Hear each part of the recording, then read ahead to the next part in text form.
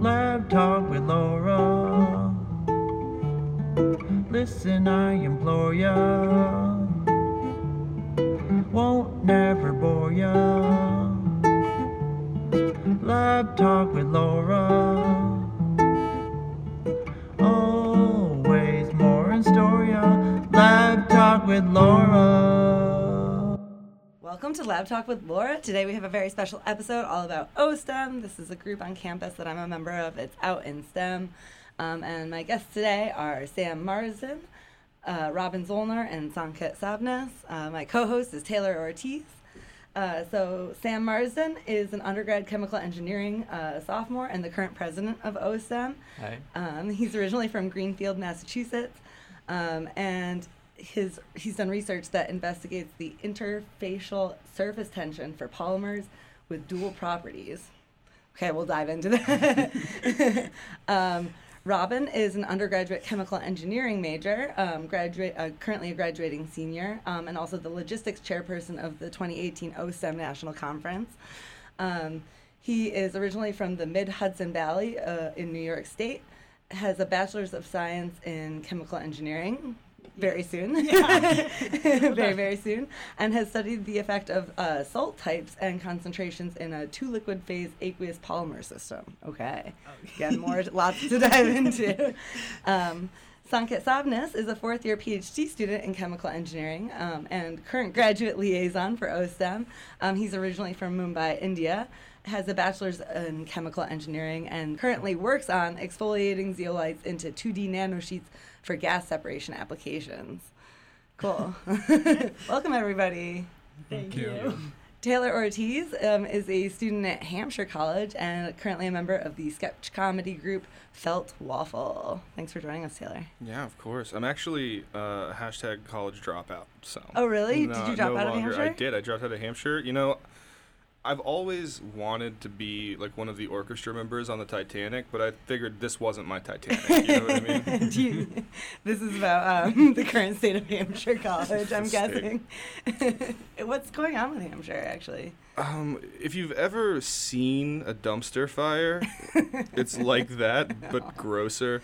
They just dropped, like, a couple of weeks ago, an email saying that they're cutting 45% of, like, the staffing budget. So that's like half of our professors gone. Oh my God! Like wow. Right away. Right away. Yeah. Next year, half our professors. Wow. They're like. That's terrible. They're looking into like what, basically like, where most people are applying class-wise, and they're going to keep those sections of professors, and the rest of us can just forget about like having professors that we like. So like a bunch of people, like the organization system of Hampshire, you have a committee which is 2 to 3 professors. So a lot of kids that are trying to graduate just won't have their committee anymore. Damn. Did the president resign? Oh, yeah, she resigned hardcore. She's like, I'm out. We literally, like, the students and the faculty sent a group letter to the president basically being like, would you mind not anymore? And she was like, okay, yeah, bye.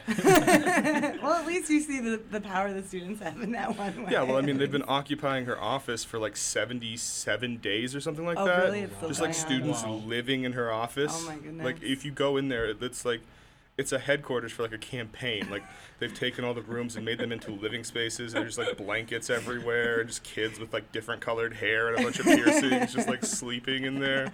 Oh, my God. It's very Hampshire. Wow. Okay. Well, thank you for the update. Of course. I'm going to pivot away from that. Yeah, no, let's talk about talk polymers. about a thriving organization, which is OSTEM at UMass. So, yeah, if you maybe could start and just, like, tell us about OSTEM at UMass. So, yeah, OSTEM at UMass is the queer organization in STEM, out in STEM at UMass. Do you want to jump in as the founder? Sure, yeah. So, when I was end of my sophomore year or so, I met up with Phoebe and the other founder, and we looked at each other and said, there's got to be other queers in science.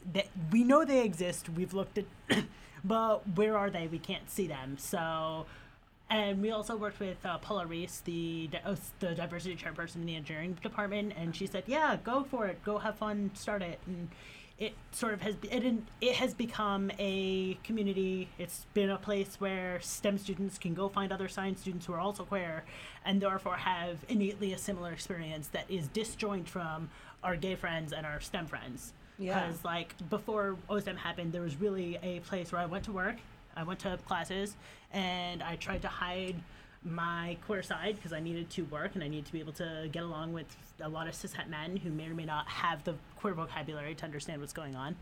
And then I went home. I lived on the queer floor at the time to my queer life and people who didn't really necessarily want to hear about how cool my graphs were. Nice. And like the first couple years of OSTEM, it was small. It was very small. But like the community's grown a lot, especially in like the past year. Because Yeah. we've had a huge surge of like incoming students that are just interested in joining the community. So we've had a lot of like really active members really recently. So the community's really building up.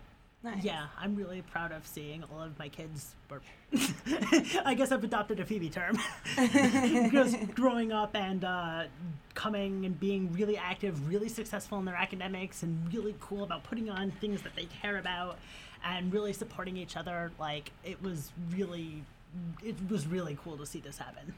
Yeah. The first time I learned about OSTEM was when I was in my second year of PhD and I was TAing for a class that Robin and Phoebe were taking. Okay. And I learned about it from them. And I attended a general body meeting then, which was just like 4 or 5 people. And it was really small. And we weren't doing a lot of activities then. But the general body meeting last September, when I went in there, the room was fully packed with like some 40 people, and I was like, wow, that's like a lot of people. So as Sam said, the community's grown a lot in the past year, and that's great. Nice. Yeah, I think it really goes to show that having a visible place where we can go find each other shows that it will grow. We have the capacity to have the people in it. It just really was a question of people knowing about it. So what year is it now? I guess this is in its third year Third or year. so. Or, Right on. Yeah.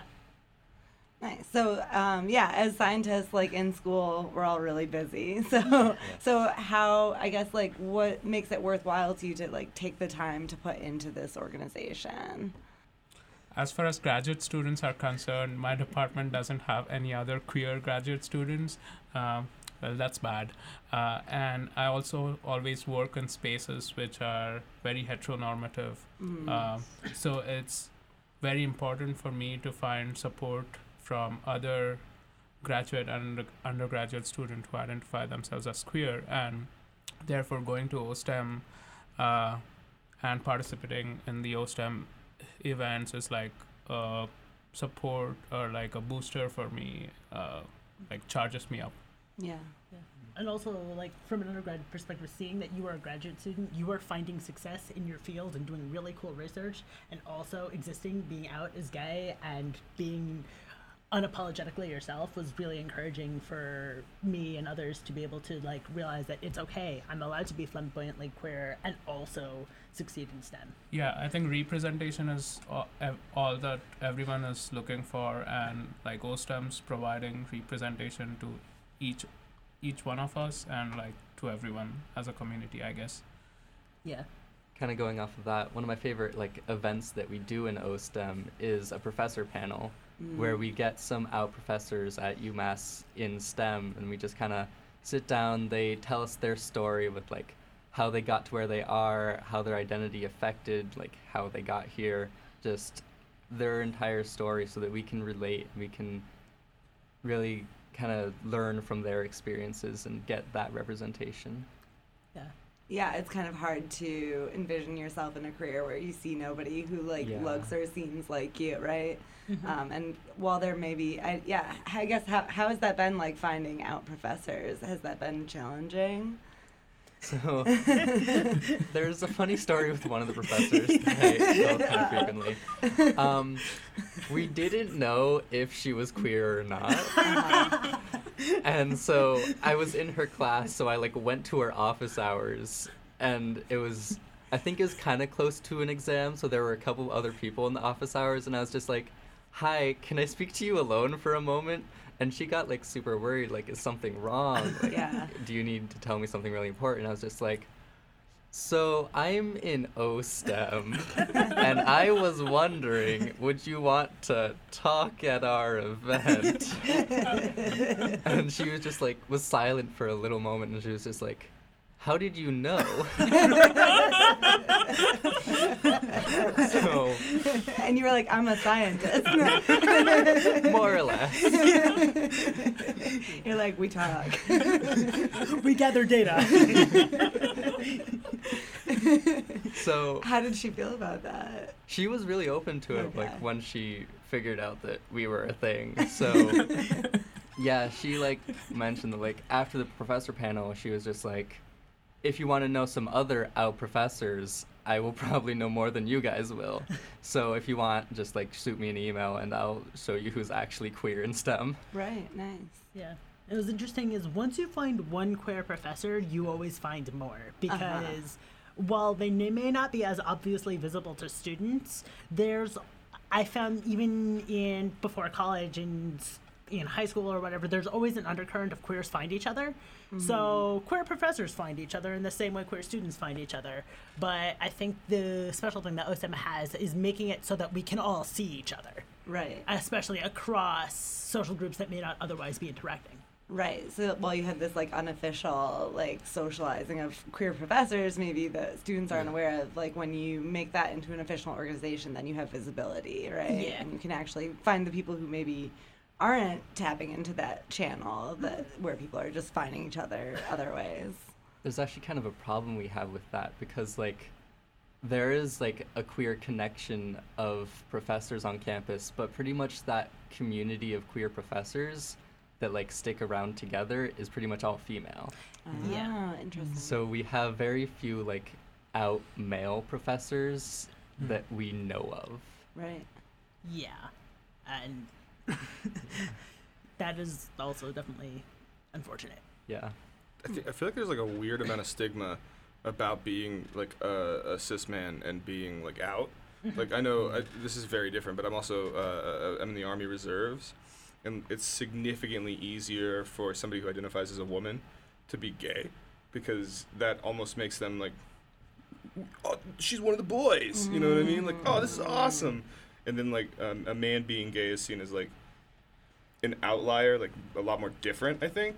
And I could totally see that also being the case in academia. I feel like the structure and the hierarchy is really similar, and the pressures are really similar to like put on like your customer service voice and be like, you know, straight presenting whenever you're in a professional setting.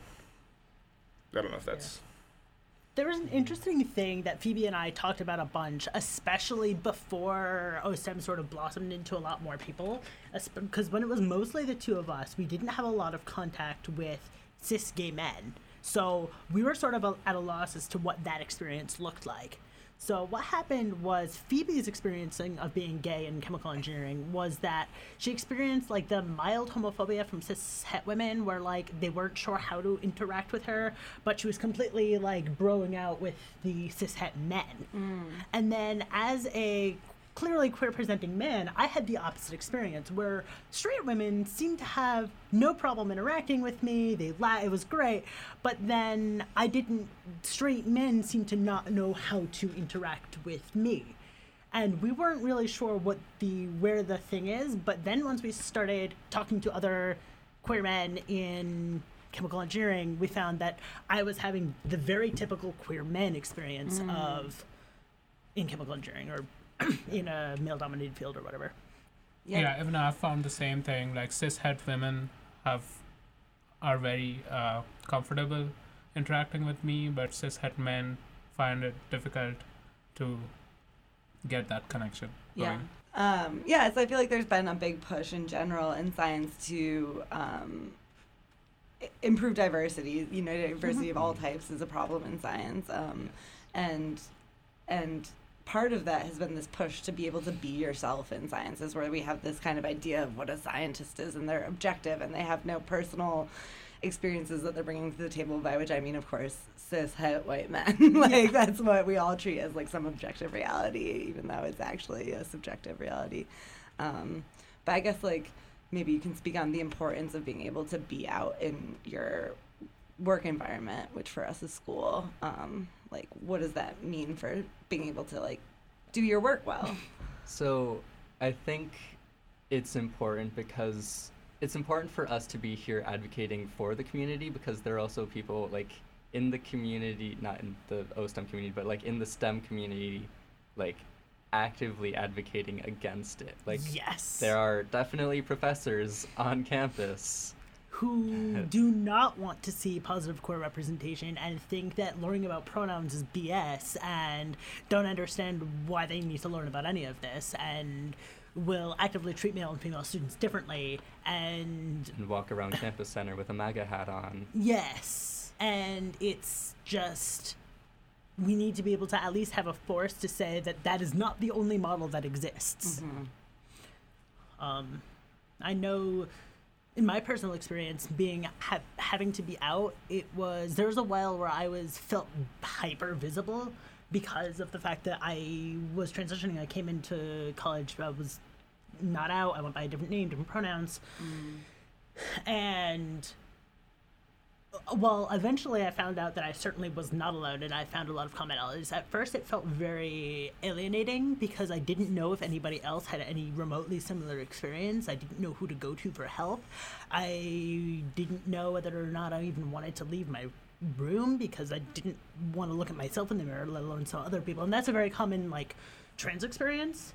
But what was really powerful about being out, and then, of course, seeing OSTEM, was seeing that my experience as a trans person, but also my experience as a queer person in STEM is not alone, and I'm allowed to do it. And I can do it successfully, and I will have friends. Also, what's especially important about STEM, especially, is just like we need differing points of view. Right. Like, if everyone has the same background, the same story, the same mindset, that's going to negatively affect research. Yeah. So if we have differing backgrounds, if we have differing points of view and differing identities, we get that better research from different perspectives. Yeah, and yeah, even the corporate setting has come around to say that, like, we want people with different backgrounds because people with different backgrounds will be able to challenge each other and see each other's mistakes. If you only have people from UMass Amherst working for you at a company, they're only going to see what UMass taught them, and they're not going to see the failings of their own background, and they will miss something somebody of a different background might see. Yeah. So, but the thing is they recognize that that's important for educational institution, gender, sexuality, race, like whatever their identity is. Everybody has their own mix, and if you have the largest mix of different ones, you'll be able to see people seeing different things. Yeah. Being out is important for me as far as representation is concerned, because there's so less representation of queer people in STEM, especially in engineering. And Yes.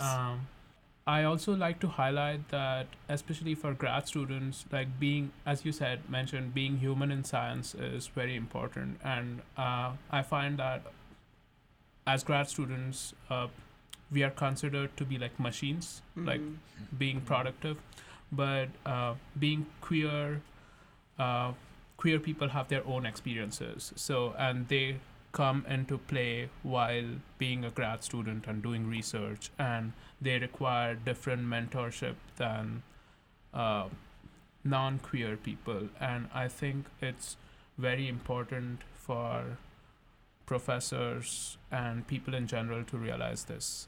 Yes. Yeah, that's actually really interesting because, like, I know I personally have never had an experience with a professor where I could just have a conversation about their, like, queer identity. And so it's really cool that you guys have kind of created this space where, like, mentors that are queer that could help you navigate, like, specifically your field and also specifically your field with your identity. Like, that's so cool that you guys have done that for all these people. So, did all of you go to the OSTEM conference last fall? Yes. Yes. Yeah. Do you want to talk about, like, that experience going to that conference? Yes. Yes. Yes. I'll let them go. So I'll let them go first. I had a slightly different experience. Okay. Robin could go first. Oh, okay. So I was on the logistics committee. I was helping to plan the entire conference. So it was a much different experience, but I got a chance to basically work with and lead a team of really talented engineers, all of whom were queer identified, and queer engineers, scientists, STEM professionals, everything. And we put together a conference in Texas. We were all across the country, so we had to all like use like Slack and Google Hangouts, etc., in order to be able to connect, because there was no central office. We were across the nation to figure out how to plan this conference that was in Texas in a hotel. We had to figure out what food was going to be there, what the schedule was going to look like, how we're going to make sure we have rooms reserved, how we're going to get people to and from airports, what kind of security measures are going to be, et cetera, et cetera. So like my experience there was, one, being able to just all of a sudden had a whole bunch of responsibility I didn't think I deserved thrown on me, and somehow it happened. Yeah. But it was also really rewarding just to be able to see like my OSTEM chapter, and then also all of these people come together and just have like, it's just an overwhelmingly positive experience to be able just to, even as an attendee, which I went to in 2017, it's just an overwhelmingly positive experience to just finally see somebody else who gets it. And seeing people come together, being able to have a safe place to actually possibly drink or not drink or just party, because you're not worried that some cishet is going to go make some perverse comment. And so it's just like very powerful to see so many mentorship groups happening and see it all happen. And then of course I was sort of putting out fires the entire time and barely slept, but that was somehow I ended up getting a job out of that though. So do you know how many people total went to the conference? Yeah, so it was just under 800 people went. Oh, I think it was wow. like the final number came out to be something around 760. Nice. Yeah, I think going to the OSTEM conference was the best decision that I made. It was amazing, and there were a lot of workshops for like specific groups. There was a workshop for queer people of color. There were like more workshops aimed at very specific issues and specific groups. That was awesome. And just in general, just to see an only queer space of all queer people in STEM was, as Robin said, it was really overwhelming, and everyone was so accepting, and we could talk about whatever we want to, not having to worry about being judged. People were talking, the speeches that were made on the stage were really empowering, I feel, and you wouldn't get to hear speeches like that elsewhere. And I think just queer people are awesome, and that's what I realized. We're all nodding. Yeah, queer people are awesome. We're all a little biased. I thought maybe we could transition to talking about the research that everybody does. Maybe we could start with Sam. All right, sure. Tell us about your research. So I work in the HIP materials lab, which is harnessing interfacial phenomena. So we work with Janus particles, which are particles that are partially properties of one kind of particle, partially properties of another kind. So we can make a particle that's like half hydrophobic, half hydrophilic.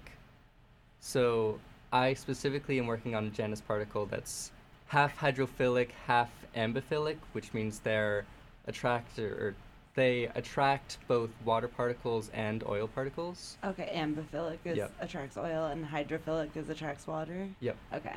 So I am specifically looking at the interfaces of our concentrated solutions, so just how the surface tension will change and whether like a film of particles will form around a droplet, so stuff like that. Okay. So I just learned about these somewhere else, Janus particles. Wait, are you all in polymer science? Is that correct? I'm not. You're not. Oh, okay.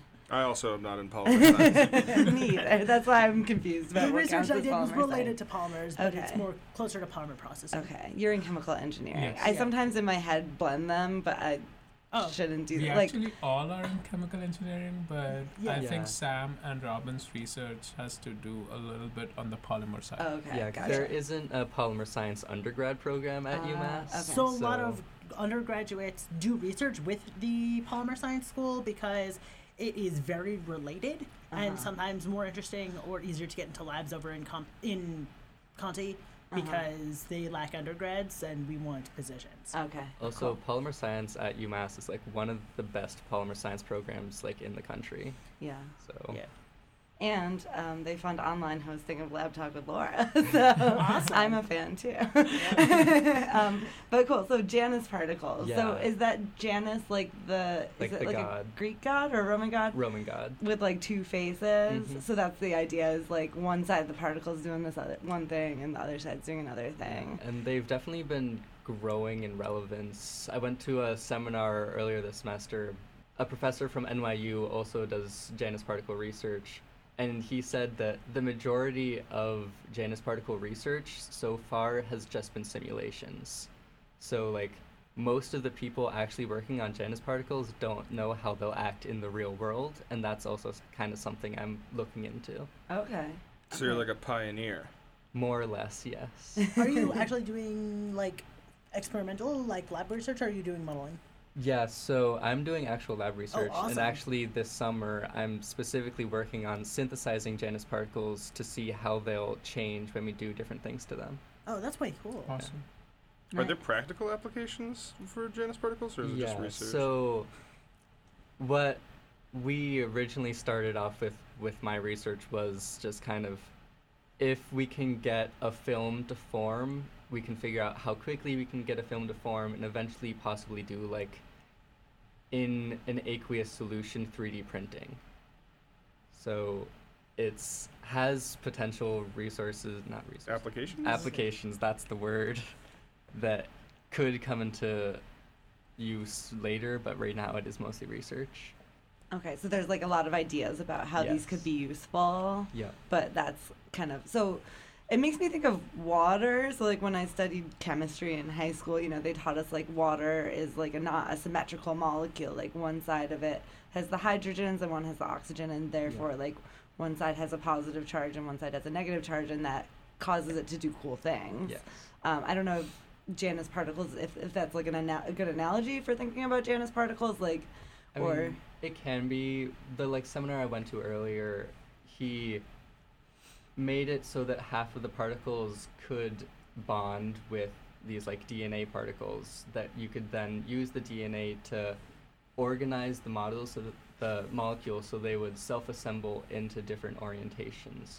So we can use this like Janus particle property to have really cool effects. So what's the process of like working in the lab like? Like what do you Yeah. actually do So when you go into work? for me, mostly I like have a solution, I sonicate it, which means I just kind of let it vibrate in water for like 20 minutes. Okay, like that toothbrush Sonicare? Yep. Would you consider yourself to be a Sonic youth? Absolutely. You can cut that. That was garbage.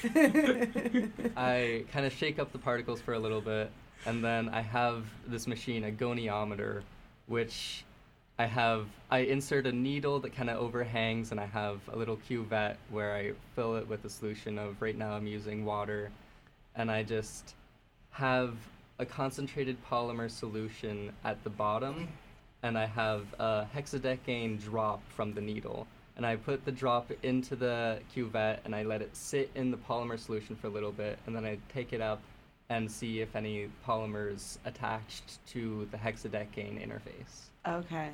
So that's like this experiment where you're trying to Yeah. create that Janus particle. Yep. What is hexadecane? Hexadecane is just a long chain of 16 carbons and 34 hydrogens. Oh, that's it. Okay.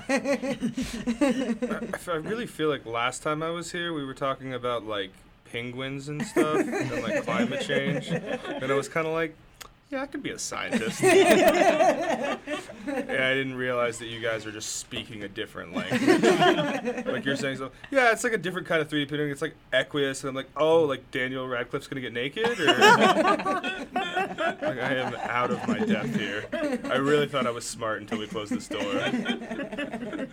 You can feel free to interrupt at any time to be like, explain that. No, because I feel like I would do it every other word. And like we're in this community so much, we don't even realize that, like, oh yeah, that's not something that everyone deals knows. with. Do you guys find yourself code switching, like when you're at OSTEM, between like queer, like kind of like language and like STEM language, or is it kind of like merged together at this point? I think that there are sort of three different codes that we have got to be able to switch between. There's the queer code where like you talk about you use the language you would use with typical queer people.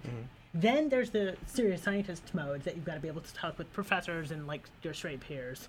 And then there's a uniquely new one that queer STEM people use, and I don't know how to describe it, I guess, but it's just more where we say things like NASA's gay. Right, I mean, that's indisputable, but There are a surprisingly large amount of gay puns you can do with just like pure science. yes.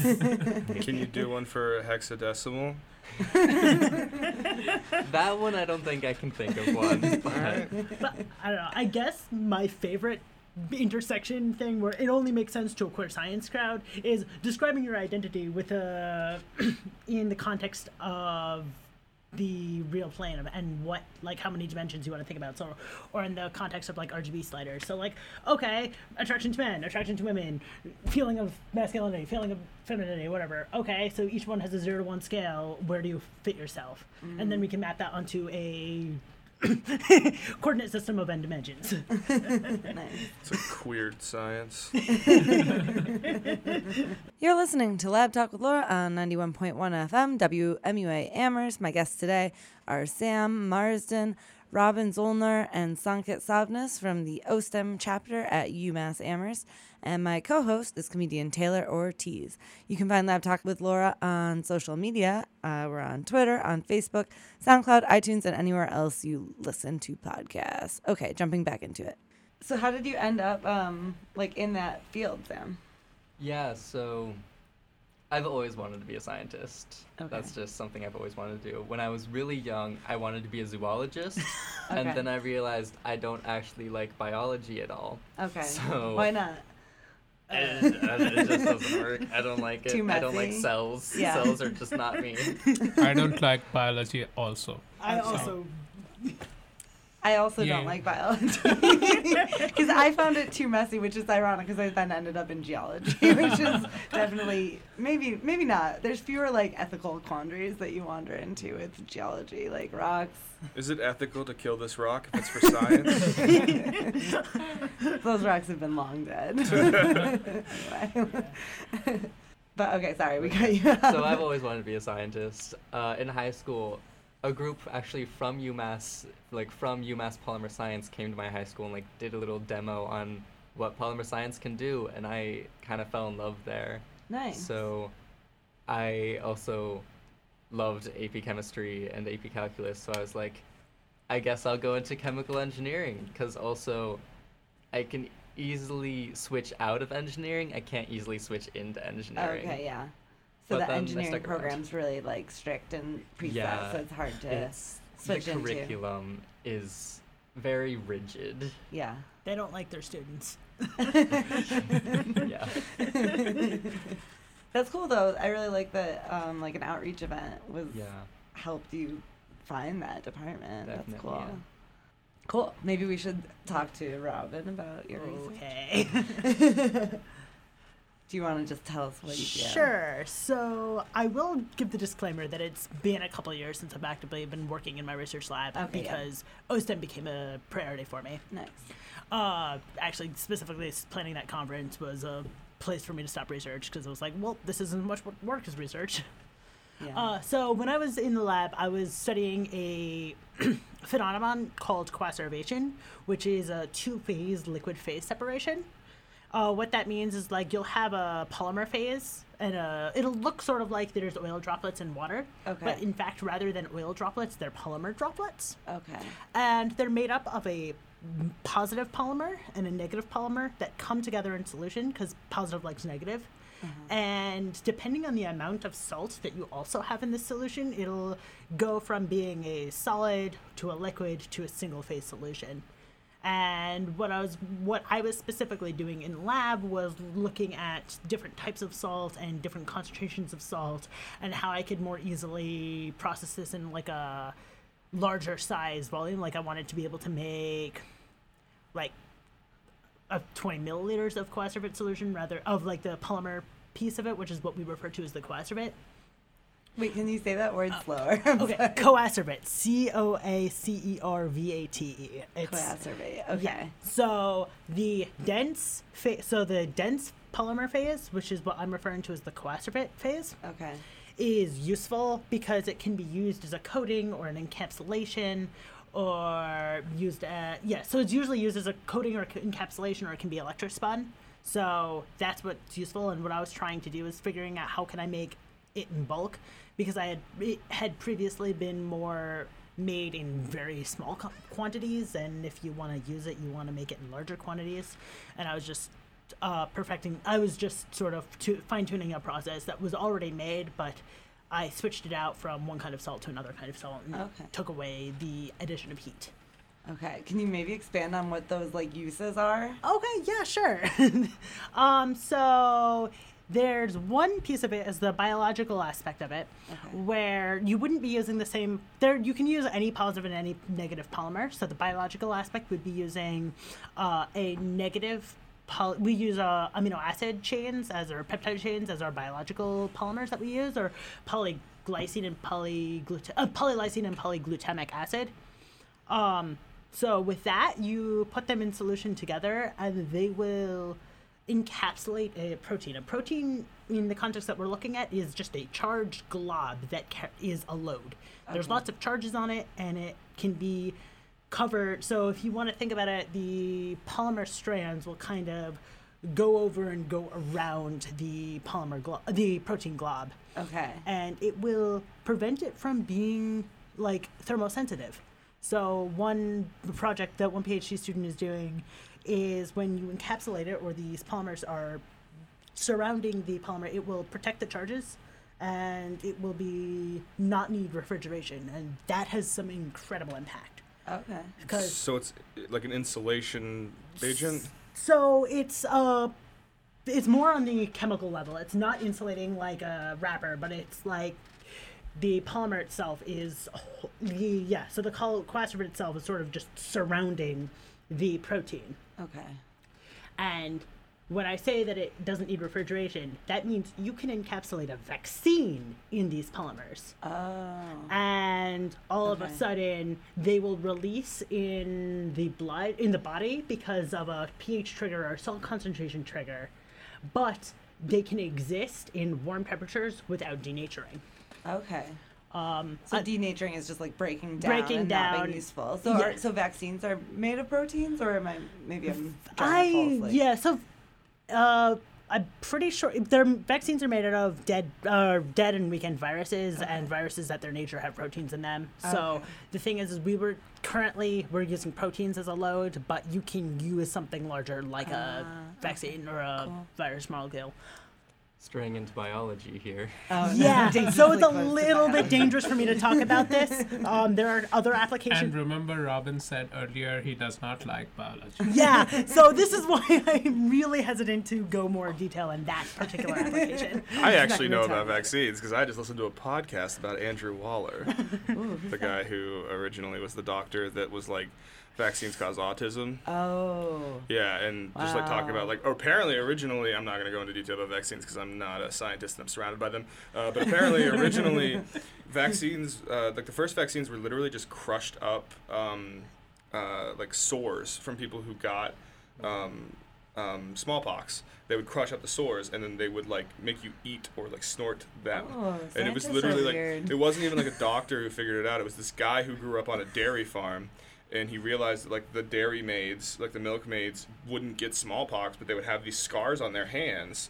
And he was like, what's up with that? And they were like, oh, it's cowpox. You get cowpox if you work with cows. But if you get cowpox, you don't get smallpox. So the scars are fine. And he basically just figured out that because it was a less deadly virus to humans because it was specifically for cows, but it was similar enough to smallpox that it built an immunity to smallpox. And so he was just So like, cool. what if we just crush some of this stuff up and snort it? And now we're making special goo for it. So, you know, it's come a long way. Yeah. Yeah, sometimes good things happen when you just snort random stuff. That's what I've been saying this whole time. Like, I might not be a scientist, but I Sometimes. put a bunch of stuff in my nose. You know what I mean? Once in a while. It can go well. Yeah. Yeah. So other cool applications of this material actually can be used in like a paint that is not organic soluble or water soluble. Okay. So it's a coating that if you splash some organic solvents such as acetone, hexanes, isopropyl alcohol, whatever what gives you, it will not dissolve because it's not organic soluble. Okay. But it's also not water soluble because its solvent is actually salt. Ah. So companies like BASF have been interested in this because it has just a range of applications, because what company wouldn't want something that's a coating that's impervious to solvents? Yeah. How did you get into this area of science? So my first semester, freshman year, I knew that, this is specifically into this lab, and then I'll go into how I chose chemi. Okay. But I was reading up, and all of the online blogs or how-to guides on what to do in college said, get yourself into a lab. So first day freshman year, I walked up to her and said, I'm interested in your research, and I have no idea what I want to do yet, and she took a chance on me, and I don't know why, but Wow, you were really on top of it. It never. I was on top of it, and then I wasn't, but that's okay. I actually also got into lab research kind of a similar way, Yeah. where I was like, oh, I need to join a lab if I want to be successful. And so, like, the first semester, they had, like, several professors come in and present their research, and I found one I was just like, hey, I really like your research. Would you care if I joined your lab? And she was just like, yeah, we'd love to have you. Like, we're constantly looking for undergrads, so. Yeah. Nice. Yeah, so that's how I got into that specific piece of research, and I'm just really lucky that I ended up matching up with Sarah. We clicked really well, and even though I didn't go on to be a master in her field, she's become an invaluable mentor to me. She's also my academic advisor. Nice. And then I chose chemical engineering because in high school, much the same as Sam, I loved AP chemistry. I was really good at that. I liked AP calculus. I mean, I also was that kid who, like, made a cabbage pH meter in jars because I could. How do you do that? So you need cabbage juice, so red cabbage juice. So you take a red cabbage and you soak it in water for a while, and then you've got this. You can juice it and then mix it with water, and then you've got this red cabbage juice. And then you pour stuff in it. So, like soap, lemon juice, vinegar, etc. And it'll turn various colors based on the pH. Oh my goodness, I had no idea. We should make an OSTEM event about that. That would be so fun. I did Super not cool. know this either. Oh, That's yeah. so cool. Yeah. Chemistry in your kitchen. That would be a really fun outreach Yeah. event too. Actually, sometimes I wonder why people even bother paying for those, like, pH litmus tests. you're like, 'Cause- just buy some cabbage. Yeah, just buy some red cabbage. Right on. Maybe we'll switch and talk to Sanka about Sounds his good. research. His stuff is cool. Okay, so I work with these materials called as zeolites, and they are basically crystalline materials, and they have pores of a particular size all throughout them. Different zeolites will have pores of different sizes. And what these pores can be used for is to separate molecules. The molecules that are larger than the pores won't pass through. The molecules that are smaller than the pore would pass through. And I could use the zeolites, therefore, to separate two molecules and use them in industry for various kind of separations, which right now are done using processes like distillation, where you separate them based on their boiling points. Such processes which are there in industry currently in the place use a lot of energy, and we want to switch to membranes because membranes do the same job more efficiently, and we could save on energy, and we want to make all the processes as energy efficient as possible as we go into the future. So we want to use zeolites for making these membranes, and these zeolites are three-dimensional solids, and I was presenting at the Research Art Science exhibit at UMass the other day, where I had my research titled in a image called Flower and Petals. So a 3D zeolite would exactly look like a rose or a flower, like that. And what I want to make membranes, what I need to make membranes is the petals of this flower. So I need the thin sheets, because I can't make membranes using the flour itself. I need thin sheets to make the membrane. So what I basically do is take this zeolite flour and break it into petals, which I call as nano sheets, which are only 2 nanometer thick. And these nano sheets again have those pores which are characteristic of the original zeolite. So these nanosheets can help me separate molecules based on the size of the pores. What would be done is make a membrane using these nanosheets overlap each other, and these membranes could in future, if made, if fabricated economically, would in future replace the current separation processes in industry, and we could have more energy efficient processes. Nice. So where did the zeolites come from? Zeolites are molecules, like you are a geologist, and geologists also know about zeolites because they are also found in nature as minerals. They are aluminosilicates, so they contain mostly silica and some aluminum. Sand is basically silica, so you could imagine zeolites being found in nature as well. But the zeolites we use in the lab are, their properties are tuned for specific applications. So we don't want to pick zeolites that are available in nature because they may not have the properties that we would like. So we synthesize them in the lab using a silica source and aluminum source, and the proportions of the quantities we mix these chemicals in would give us a zeolite with a particular pore size that we want. Okay. So do you make those too, or Yes, I is do that like make somebody them. else's job? No, our lab specializes in zeolite synthesis, and most of our time goes into playing around parameters and synthesizing these zeolites. So they are basically made in ovens, look similar to kitchen ovens, and we have a small autoclave in which we put in everything. Looks more like a miniature pressure cooker, which goes into the kitchen oven, which looks like the kitchen oven, and sits there for a number of days, and the zeolites cook inside under pressure. Once they are cooked, we take them out and we get the powdered zeolite. Okay. Yeah. And then from there, you try to separate it out into those sheets.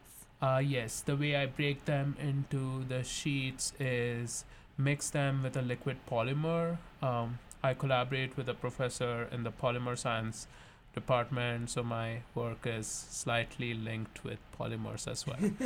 And I mix them with a polymer, and the polymer diffuses within the layers, and the sheets come apart. This is a new process that we developed in my lab, where we use a liquid polymer to do this process.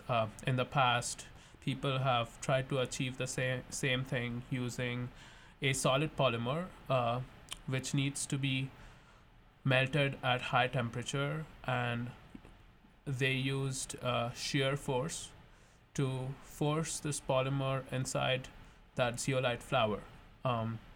And any kind of force and high temperature used would break those sheets into very small size sheets, and we would like to retain their size, so we don't want force to be applied.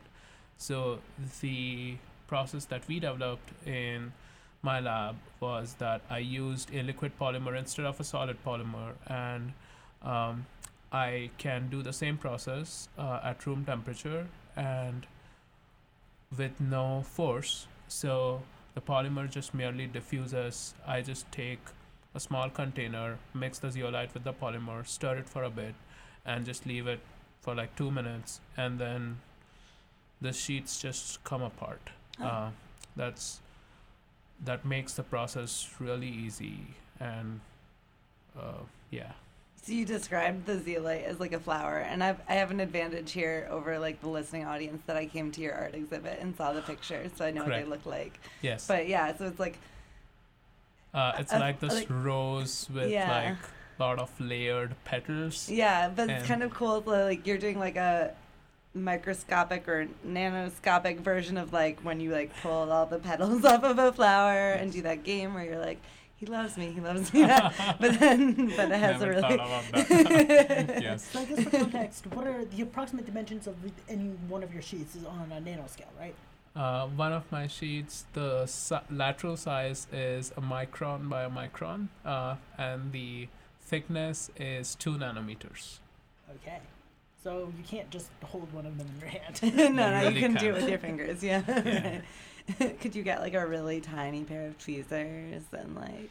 I Has anyone tried can't that? even see them with my naked eyes. So it's just if you disperse them in a solution of an organic solvent like toluene, I would just see that solution as a transparent solution Yeah. with my naked eyes, Like that and small. then only under like TEM, which is transmission electron microscopy, or SEM, scanning electron microscopy, I could actually look at them. So what kind of compounds are you filtering for? Like, what is you said that this is used for like. Yeah, the current zeolite that I work with can separate hydrogen from carbon dioxide. So a lot of Oh. chemical industries generate these streams which contain both carbon dioxide and hydrogen, where hydrogen is a very useful fuel which we would want to recover, and also we don't want carbon dioxide to go into the atmosphere because climate change. So separating CO2 from H2 is a very important application, and the zeolite that I work with has a pore size which is just right in the middle of the sizes of carbon dioxide and hydrogen, so it can allow hydrogen to pass through and not allow carbon dioxide to. Wow. But other zeolites can also do similar separations. Some of them can separate liquids. Do you also design zeolites that are used in catalysis?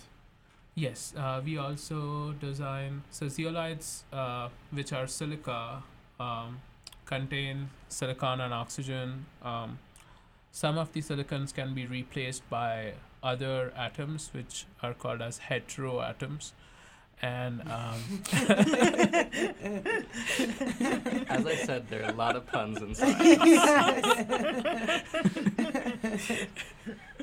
and one of such atoms could be aluminum. And once you have some aluminums in that silica matrix, those aluminums can act as centers for catalysis. And catalysis is basically a catalyst is something that speeds up a reaction. Okay. So zeolites can be used, and which are currently used in a lot of petrochemical reactions. They are used as catalysts, and they speed up the reaction, so you can have the reaction at a lower temperature and more efficiently. So yeah, we also synthesize. Some other group members in my lab also work with synthesizing zeolites, which are used for reactions. And our group specializes in synthesizing chemicals from biomass, which is essentially agricultural waste and plants. So currently a lot of chemicals are synthesized from fossil fuels or the crude oil.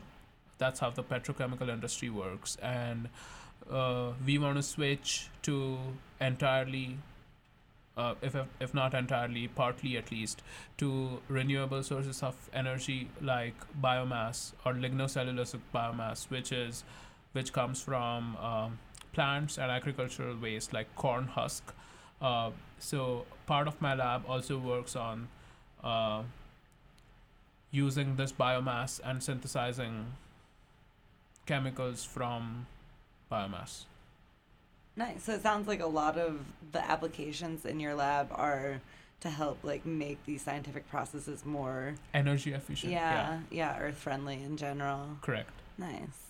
Okay, it's time for the last segment of the show. So the last segment of the show, it's a game I invented called GTA. Guess that acronym. And so how the game works is we're going to give Taylor acronyms provided by my guests, and he is going to try to guess what they mean. I feel really good about this. Is the first one aqueous? Is it the whole thing? I need the spelling again if it is. I wouldn't rely on the word aqueous to get you through this round. Shit, that's all I had. I wrote it down on my hand. It's gone. Okay, your first acronym is HIP. H-I-P. Hip. Coming from Sam. I did also say it earlier. You did say it earlier, and I know that you said it earlier, and I'm going to get it wrong. So this is what I think HIP is. Hydrogen in proteins. Ooh, not a bad guess. You're very wrong. I said it so confidently, though, that I feel like maybe I am right. You know what I mean? Get like half a point, I guess. Okay, I'll take the half a point. What is it? Harnessing interfacial phenomena. Yeah, that was really wrong. So can you remind us what that is? Right, yeah. So it's the name of the lab I'm in. So we're harnessing interfacial phenomena. So we're looking at the interfaces of like oil and water, or like air and water, and like how the interface of those two phases will be changed with the polymers. Nice.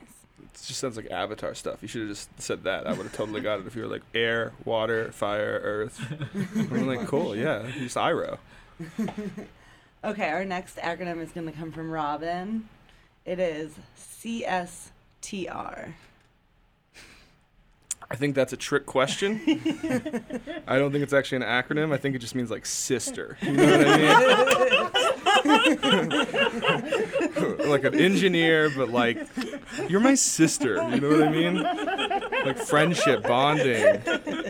Bonding, is that what it is? Like bonding? Like, I mean, I guess bonding is related, sort of. yeah. Chemicals staying together. Really. Honestly, I like that one better. Can we use that for the future? You can use any of the stuff that I provided. CSTR means continuously stirred tank reactor. And that is a chemical reactor in which fluid and with reactants it is flowed in and it flows out. The flow rates are the same, and there is a stir bar that's in there. And it makes it so that you can have a reaction vessel that is just continuous throughout. It's all exactly the same because it's mixed perfectly. Nice. It sounds like a slushy machine. Actually, a slushy machine is a CSTR. Oh, okay, nice. Really I'm making killing the it. I'm connections. really, I think after this I might get an honorary degree. Okay, we're going to have an acronym from Songcat. Yeah. SAXS. SAXS. Sax. Sax. I'm going to go with single acting xylophone sheets, baby. Oh, is that what it is? Is it a xylophone sheet? No. Okay. Well, all right. Again, I was really confident about it, so.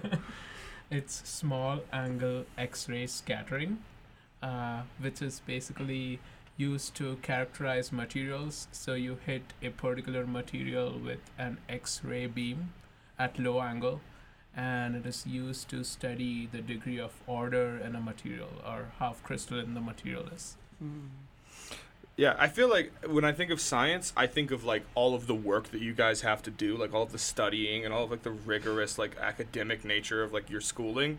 But every time I talk to scientists, you guys are just like, yeah, no, I make really cool goo that you can just wrap around like anything and it won't get hot no matter what. Or like, yeah, I shoot lasers through stuff just so I can see what it is, just for fun. It's called SAX. What's up? Yeah, no, I organized an entire conference just because, you know, I'm gay and so smart. Nice. You just listened to Lab Talk with Laura on 91.1 FM, WMUA Amherst. I'm your host, Laura Federico, and my guests today were Sam Marsden, Robin Zollner, and Sanket Savnas from the OSTEM chapter at UMass Amherst. My co-host was comedian Taylor Ortiz. The jingle at the beginning of our show was written and produced by Matt Woodland. Online hosting of Lab Talk with Laura is provided by the Emmerich Lab in the Polymer Science Department. You can find Lab Talk with Laura on Facebook, on Twitter, SoundCloud, iTunes, or anywhere else that you listen to podcasts. Please check us out. You can hear all of our old episodes. Let us know what you think.